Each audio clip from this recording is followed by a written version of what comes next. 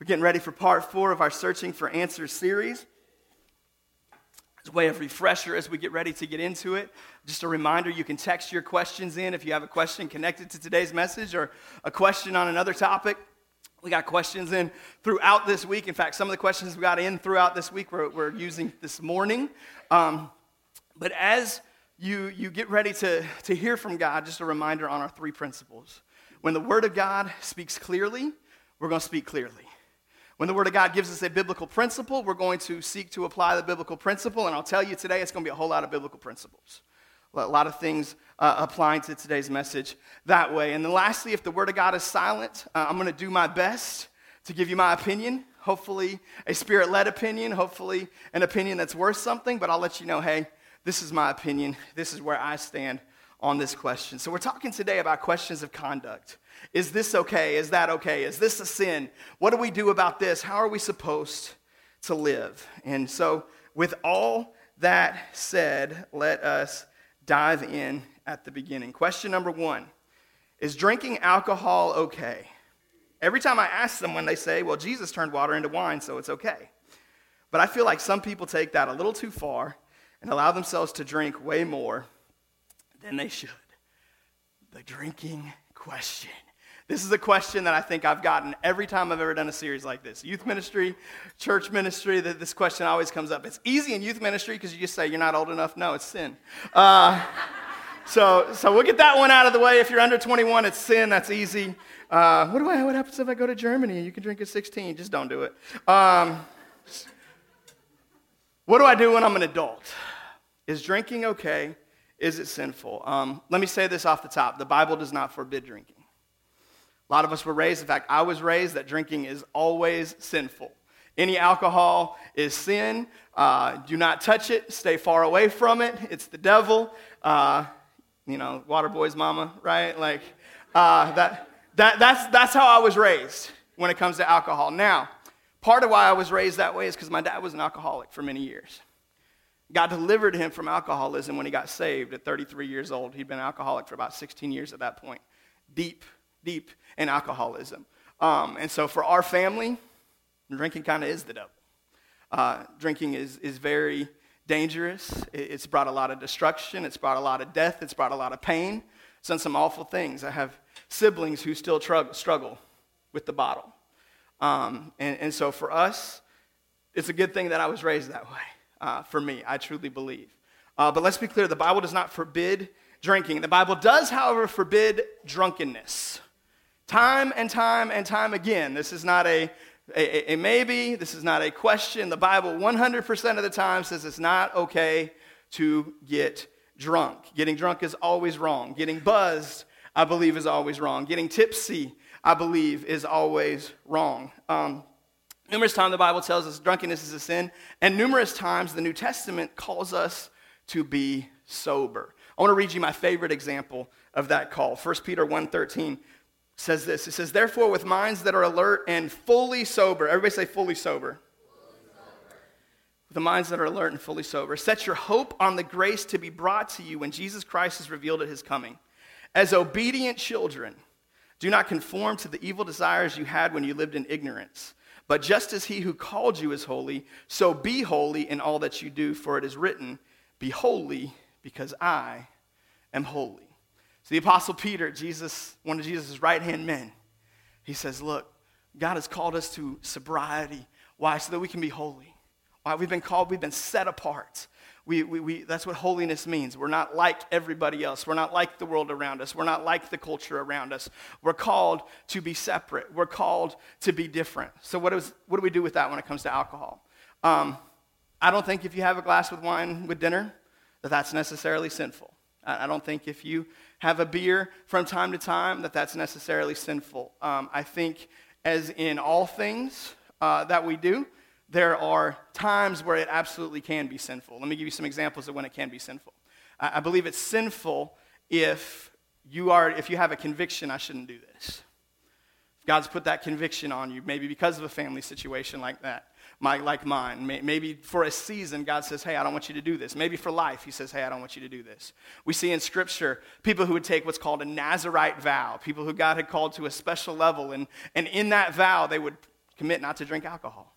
And I believe some of us are called to similar things like that. For me, according to my ministry credentials, I have a commitment not to drink alcohol.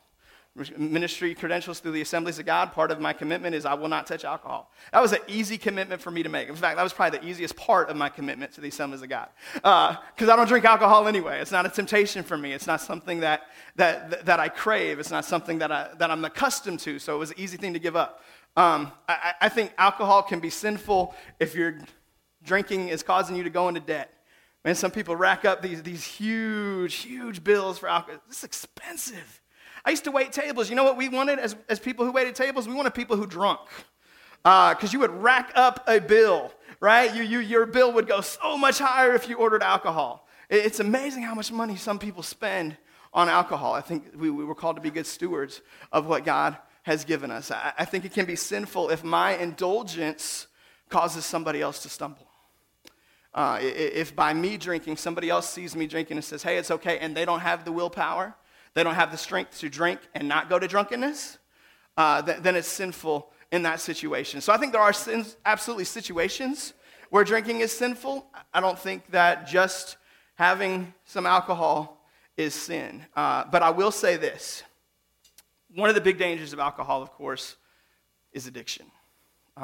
If you have an addictive personality, I wouldn't drink at all.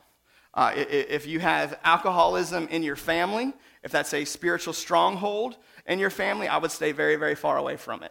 Now, I know a lot of people who don't fall into those categories, who can partake of a glass once or twice a week with dinner, and they're fine. They're responsible. They don't allow it to go to a place it doesn't need to go. And in that situation, I don't have a problem with it. I think as long you've got to know your convictions, you've got to know your weaknesses, you've got to know your tendencies. And so biblically, I believe we do have that release, but I also think we got to be really, really careful with it. Because just because you're in control of it today doesn't mean you'll always be in control of it. And if you see yourself starting to lose control, I would just get rid of it cold turkey.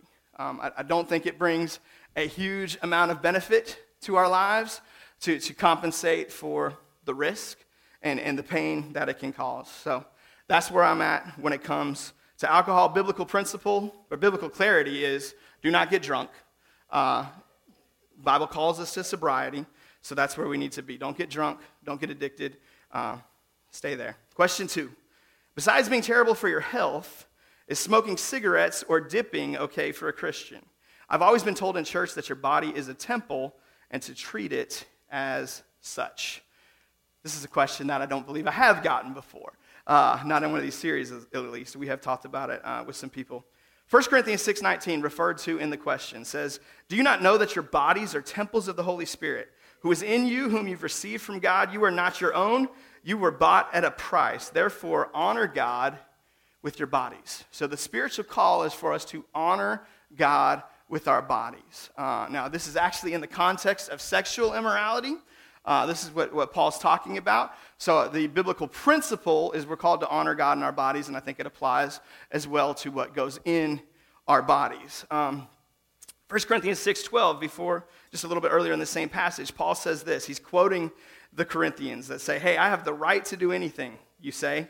He says, but not everything is beneficial. I have the right to do anything, but I will not be mastered by anything. So I think the principle here is, number one, is it beneficial? Just because I can do it, hey, I'm saved, God has paid the price for my sins, I can do what I want, is what they're saying. He says, okay, is it beneficial? Is it benefiting you? Then he goes on to say, is it mastering you? I don't think that you're going to hell for smoking cigarettes or for dipping. You know, the old preacher joke is cigarettes won't send you to hell, it'll just make you smell like you've been there, right? So I don't think you're going to miss out on Jesus because you smoke. I do think one thing, because a lot of times it'll come up, okay, what about caffeine? What about fried foods, right? Like all these things are not beneficial for us. They're harmful to our bodies. And I think you're right? Obviously, I haven't got that area of my life mastered. Obviously, I have some work to do when it comes to what goes into my body. So I don't stand up here as somebody who's got this all figured out, preaching down to everybody who doesn't. I would say this. One thing that I think sets tobacco, cigarettes a little bit apart, and my grandfather died when I was 18 months old from oral cancer. I have a grandfather I have no memories of because he dipped for years and years and years and years and years. I look forward to meeting him in heaven. He actually got saved on his deathbed. And so I look forward to the day where I get to meet David Sowden, my grandfather, and get to have that experience, even though I haven't met him, but I have no memories of it. So I know that it obviously can be very destructive. Now, there's a lot of things that can be very destructive that aren't necessarily sinful. And I don't think smoking, dipping, fall into the category of sinfulness. But here's what I think does set it apart from some of the food stuff. Number one, we have to eat and we have to drink. We don't have to consume tobacco. Number two, I don't know anybody who partakes of tobacco occasionally. I don't know anybody who smokes occasionally. They may exist. I'm not saying they don't. But everybody I know who smokes all the time. Everybody I know that dips all the time. And Paul says, I will not be mastered by anything. And I think the big danger with smoking, and I would say vaping is in the same category, is it masters us. Everybody that I know that smokes is addicted across the board. It is a powerful, powerful addiction. Now, I'm not saying there's nobody out there who has a cigar once a month or who smokes a pipe a couple of times a month or whatever. And in those situations, I don't necessarily think that's wrong. But when it comes to cigarettes, when it comes to vaping, when it comes to dip, everybody I know who does it, once they start, they do it forever. In fact, I met a guy at Kroger this week. I was picking up some stuff for Fall Festival, and I had to get a propane tank. And so the guy walked out with me for the propane tank, and he struck up a conversation. 65 years old. I said, how you doing, man? And he said, well, so I'm doing all right. He said, actually, I had to go to the doctor yesterday. He said, I'm in pretty good shape, but I've had some heart issues. And I didn't expect the guy to just start pouring out his heart, right? Like I'm just expecting, hey, I'm good, whatever, like that conversation. But he starts sharing all this stuff. He says, I've been smoking since I was 10 years old. Since I was 10 years old. 55 years of addiction. 55 years of bondage. And he says, my doctor's worried about my heart. He told me I have to quit smoking. And he said, I don't know if I can do it. I never quit. 55 years. And it just broke my heart for this old man, this sweet old dude, man. He was generous. He was kind. I don't think that this means that he doesn't know Jesus. I don't think this means that he's going to hell. But it's bondage in his life. And it broke my heart. And so my warning for anybody who doesn't smoke, who doesn't do tobacco, as I would say, just stay away from it. Because, man, that stuff has an addictive power that is highly dangerous. One of the things that I try to do, because I have an addictive personality, is that when I recognize addictions in my life, man, I want to break them. So one addiction for me is caffeine. I get easily addicted to caffeine. So a few times a year, I will abstain from caffeine for a few weeks. And I hate it, and I get headaches, and I feel miserable, and I'm not fun to be around, and I'm not a good husband, and I'm not a good dad, right? But I'm not going to be mastered by that thing. I'm not going to let that thing hold me on a daily basis for life. I'm going to keep on breaking it. Every year at the beginning of the year, my wife and I, we do a Daniel fast. And that Daniel fast will break some addictions, man. It'll break some addiction. Sugar's a powerful addiction, man. When you have to go and you can't partake of sugar, it'll drive you crazy. It'll make you angry, hangry, right? Like you may not be fun to be around, but I'm intentional. I'm not going to be mastered by anything. I'm not letting anything carry me. I'm not letting anything hold on to me. And if that means I got to break it and I'm going to be miserable for a little while, I'm going to break it. And so I'm not saying that as, hey, I'm a better person than you. I'm saying that as, hey, I'm just highly easily addicted to stuff. And because of that, I have to fight it aggressively. And so my challenge to you would be if you smoke, if you dip, if you vape, if you whatever insert tobacco thing here is go 3 months without it. If you can go 3 months without it, and at the end of that 3 months, you say, okay, I can pick it back up and do it once every couple of weeks. Think about it. Pray about it really hard. Make sure you're hearing from God. But if you can have it under control, I don't think it's sinful. But man, if you realize this is a stronghold in my life, this is something that's destroying my body, it's something that's destroying me financially, this is something, if I can't have it, I'm not any good to be around, then I believe God wants you to be free. believe Jesus came to set us free. It is for freedom that he set us free. We just sang, he is alive and I am free. He is alive and I've found my peace. We have found our peace. I believe Jesus came so we could be free. And if you're in bondage today, that doesn't mean God doesn't love you. It doesn't mean City Church is not the place for you. We don't accept you. We tell you it all the time. You're free to struggle here. We got all kinds of junk in this place, man. We're not looking for perfect people. We're looking for people who want to aspire to God's call for holiness. We're looking for people who want to be free. Now, if that means in the midst of that pursuit of freedom, there's going to be some struggle, there's going to be some difficulty, there's going to be some challenge, that's okay. We'll embrace you and we'll wrap our arms around you and we'll pray with you through it and we'll fight together through it. But man, I want you to fight for your freedom. Jesus Christ died for your freedom. Don't settle for less than what Jesus died for. So that's my thoughts when it comes to tobacco, etc. Question 3 and question 4 are similar. Question 3 is this. I was raised that gambling is wrong. Our church petitioned against the casinos. Is gambling wrong? I don't know exactly how this idea that gambling is a sin became a bedrock of Christianity, but the Bible does not forbid gambling. The Bible does not say that gambling is a sin. The Bible does not forbid us. I've read the whole thing more than once. It's not in there. I can tell you with confidence, the Bible does not forbid gambling. On the other hand, the Bible does make it clear that the love of money is a dangerous thing. 1 Timothy chapter 6, verse 10 says very famously that the love of money is the root of all kinds of evil. Ecclesiastes 5:10 says, whoever loves money never has enough. Whoever loves wealth is never satisfied with their income. So there's some dangers that come with gambling. One of the dangers with gambling is simple irresponsibility. Have a really good friend whose dad had a massive gambling issue for years. Would always go down to the casinos and he would go gamble with the rent money. And their family suffered greatly because they couldn't make payments. They couldn't do the things that they needed to do because dad couldn't stop gambling. It's very irresponsible. I believe we should never, ever gamble with money when we don't have our bills paid.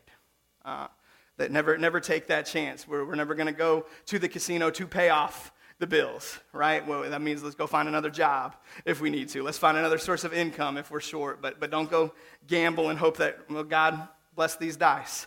God bless this pull. That's not a good place to be. I think another danger, of course, is greed. We already spoke to the love of money. And man, there's something, you get that taste of winning. And man, I got to keep going back. That's why they let you win sometimes. They know what they're doing. They got to give you that taste. That man, oh, look what happened. Look who walked out of here with so much. That's why they make a big deal when somebody hits a jackpot, right? Because they want to stoke that love of money. They want to encourage us. Man, I want to be that next one. I want to be that person. Most of those people who win big end up giving it all back and more as they keep chasing the next big victory. Another danger, of course, is addiction.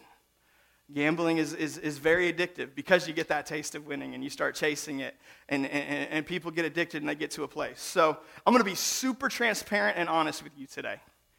I like to play poker. I've liked to play poker since I was in my early 20s. I like Texas Hold'em, no-limit poker. I will, on a very rare occasion, gamble a little bit of money. And here's where my convictions fall. Here's where I believe it's okay and where it's not okay. So for me, number one, I've never once gambled with something where I had to pay a bill. If my bills weren't paid, I didn't gamble. For me, number two, I see it as a form of entertainment. If I can go spend $20 with the guys, not any different than going to the movies, going out to dinner.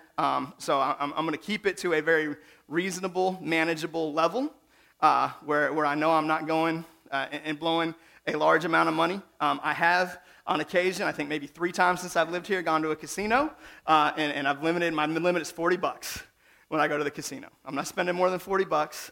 That's it. I know going in, this is how much I have. I'm not going to the ATM. I'm not going to my credit card. Like, this is it. Go as long as I can. I've never walked out of a casino with anything out of my $40. I've always walked out at zero. I won't let myself play poker at a casino because I know poker is something I really enjoy. Poker is something that I really get into, and for me, I know the danger is if I went to the poker table, I might go over $40. I was so close. I can beat this guy. I just got the wrong cards. Like, I know my weakness. I know how my brain thinks. So I will not let myself do the thing that I enjoy most at the casino. I'm going to go play roulette or slots or something that I have no real skill to, right? It's like, okay, it's just the luck of the draw. So that's all that I'm going to do. I don't go gamble with somebody that I know has a tendency to gamble, a proclivity to that, has a bondage for that. So that's where I fall on gambling. I don't think it's wrong. I don't think it's sinful. I think it very easily can be. And it's something you've really got to keep a control on. It's something you've got to be really careful with, because if you're not, it'll destroy lives. It'll destroy them very strongly. So please don't hear, PT plays poker, I can gamble. Like, if that's your takeaway from today, you didn't hear my heart. My heart is, no, I don't believe gambling is sinful in and of itself, but it can very, very easily get there. And you've got to see, hey, now let me say this too. I don't have a gambling stronghold in my family. I've got an alcohol stronghold. I don't play with alcohol at all because I know there's a stronghold there, because I know that we're wired that way. I think none of my brothers are any good at cards. There's no, and man, thankfully they're smart enough not to be good at cards and not keep playing them anyway. But that's not something that's an issue for us. And so I don't see that weakness in my family, and I've been able to keep it under control. Now, if it ever got out of control, I would do something different. I actually used to have a poker table. We sold it. We got rid of it. I don't play hardly ever anymore, really more for time's sake than anything else. I've got more important things to do with my time, and poker can be very time-consuming. But it is something that maybe every 6 months or so I'll get together with a couple buddies, and we'll throw $10 down and have a good time. So there's my answer on that. I eagerly await my resignation letter. Just kidding. Question 4. I'm going to be real with you guys. That's just who I am. I'm not going to fake it, all right? Question 4. As Christians, I know we aren't supposed to gamble, but if someone plays the lottery and wins, are they supposed to give 10% as tithes?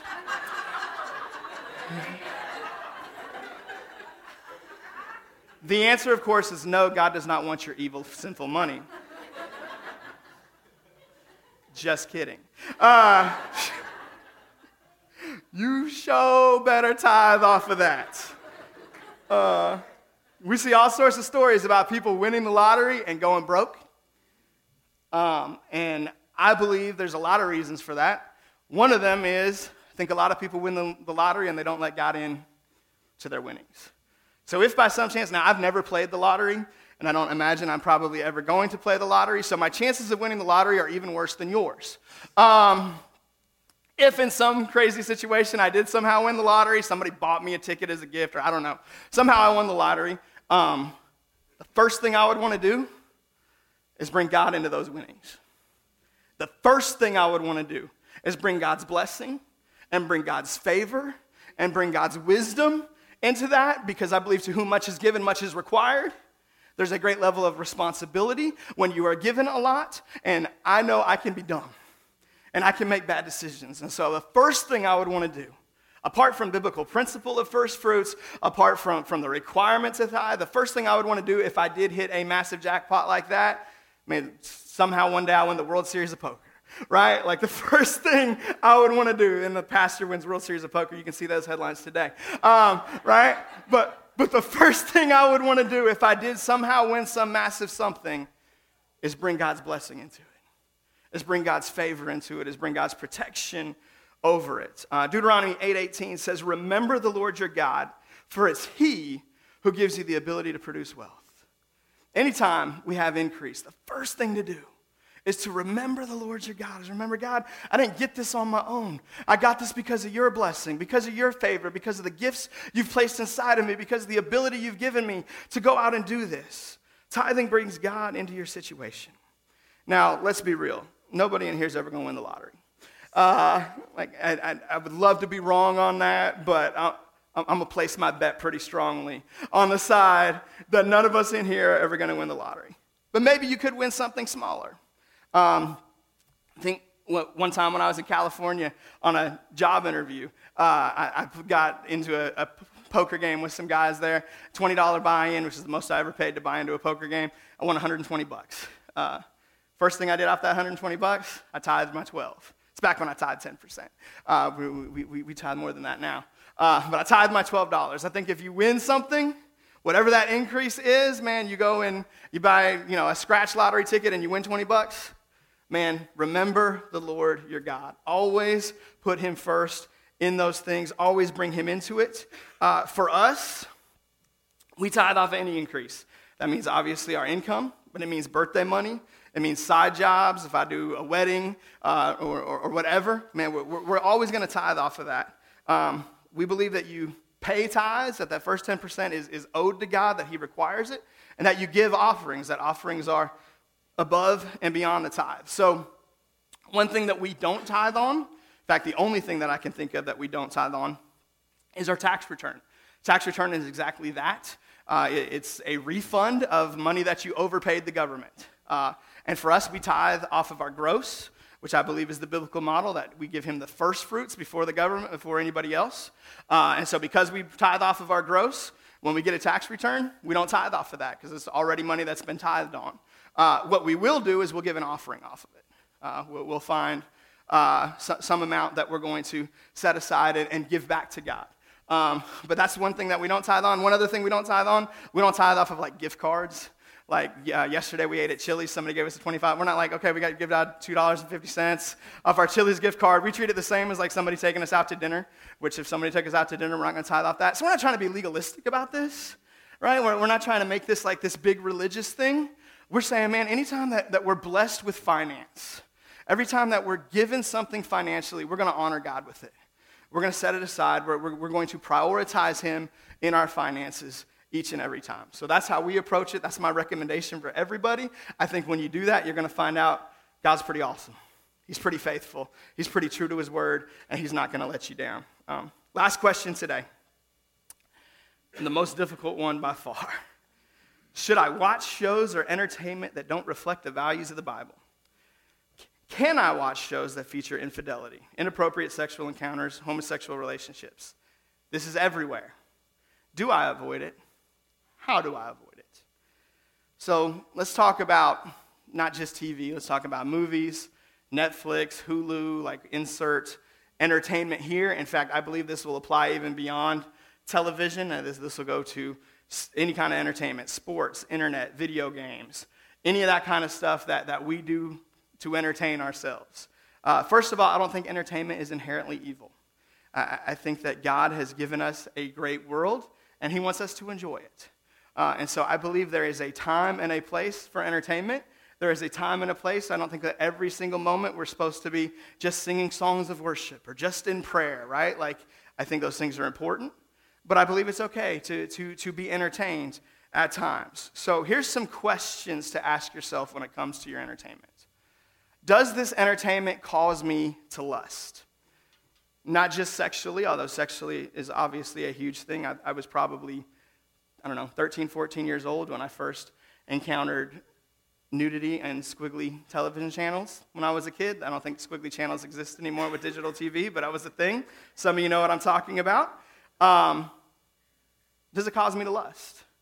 Lust is simply wanting more, wanting to see more, wanting to experience more, wanting to have more. I think that same question can be applied maybe on the other end of, why can't I meet a man like that? Why does he never talk to me? Right? Like I think the romantic comedies, those types of things where they set up this ideal, why won't my husband do that? Right? Why doesn't my wife act like that? We'll put it on the other side. I think if those things cause in us dissatisfaction with what God has blessed us with, that's a dangerous place. That's a place we don't need to go. That we need to be grateful for what God has given us. And none of us have a perfect marriage. None of us have a perfect relationship. All of us can find things that don't measure up. And if all we're doing is highlighting the things that aren't what we want them to be, I think that's pretty unhealthy.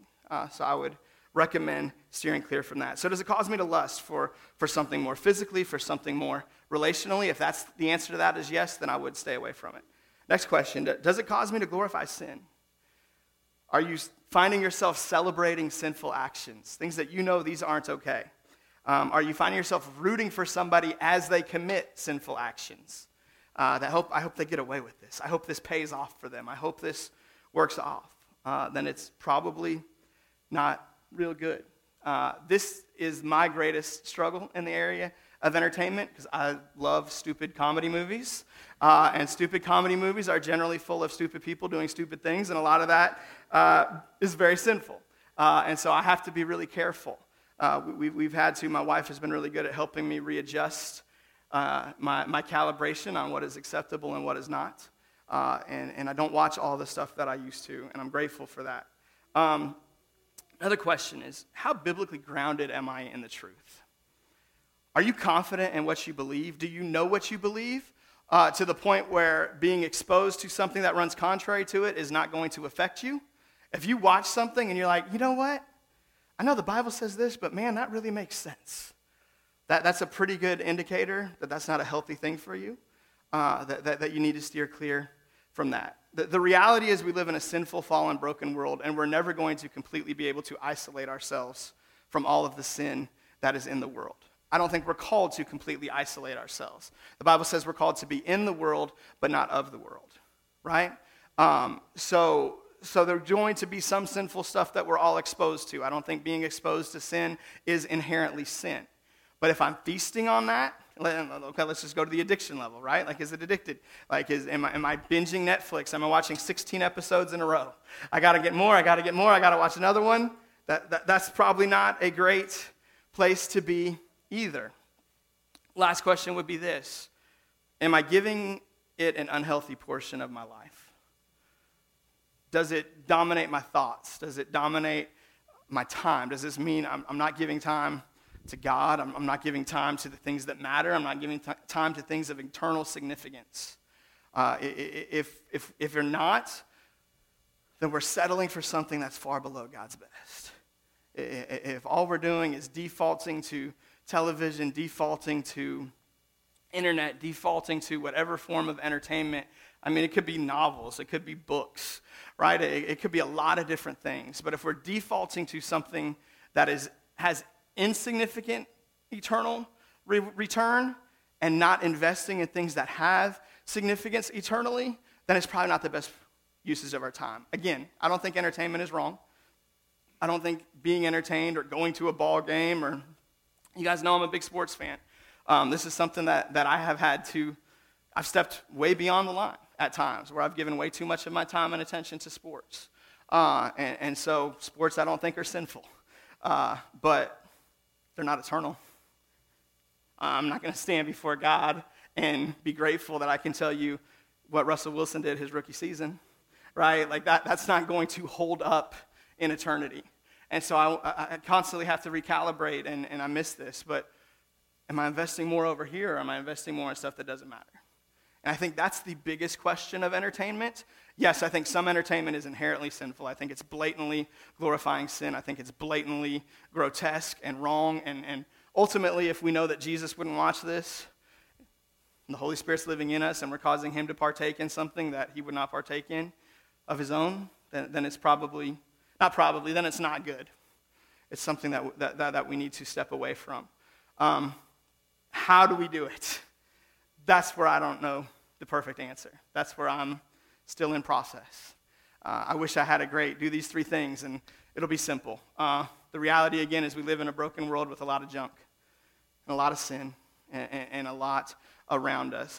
I think one of the important things is to be constantly focusing on spiritual things, looking for those spiritual opportunities, looking for those things that we can do, that we can invest ourselves into, that we know have eternal significance. As far as the entertainment that you choose, I would say you're never going to be able to find entertainment that's 100% pure. Even Christian entertainment is not always going to be 100% pure. But lean as far that way as you can. Don't be afraid to say, look, we're not going to watch this. Man, that show's just not good for me, man. If it's got nudity in it, I'll just say it. I know a lot of people, probably even in our church, like Game of Thrones. I can't watch it. It's too far. It's a great storyline. I love like Lord of the Rings movies. I love the Chronicles of Narnia. Like that kind of stuff is fun to me. I enjoy that. But that's a line I'm not going to cross.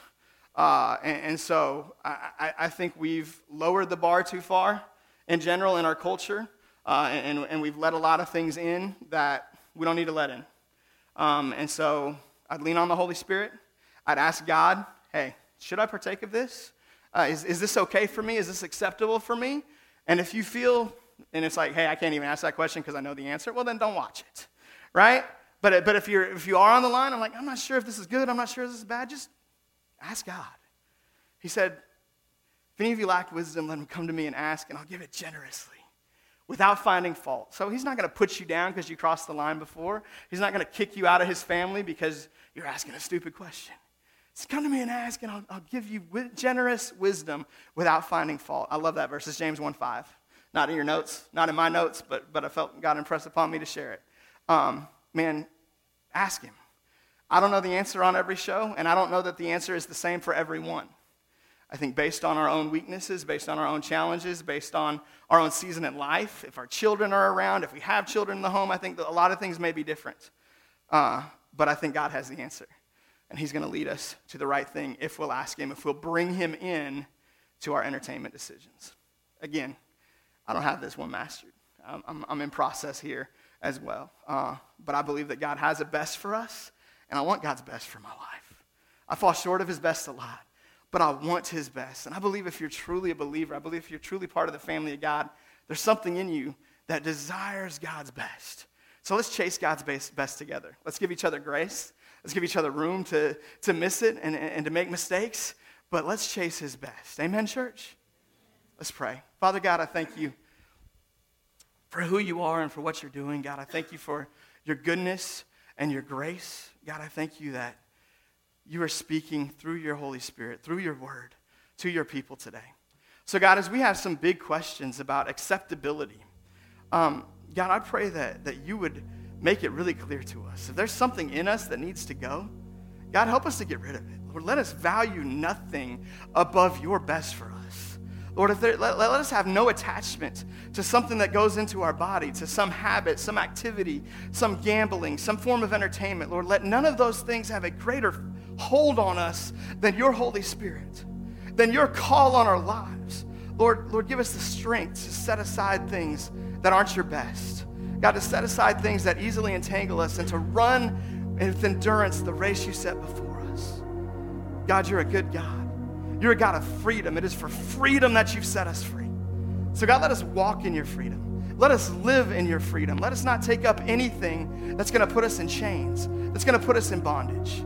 Help us to be free, God. Help us to break free of what we need to today. God, we thank you for your conviction. We thank you for your gentleness with us, God, that you don't kick us aside because we miss it, but you continue to call us back to Jesus. You continue to call us back to your best.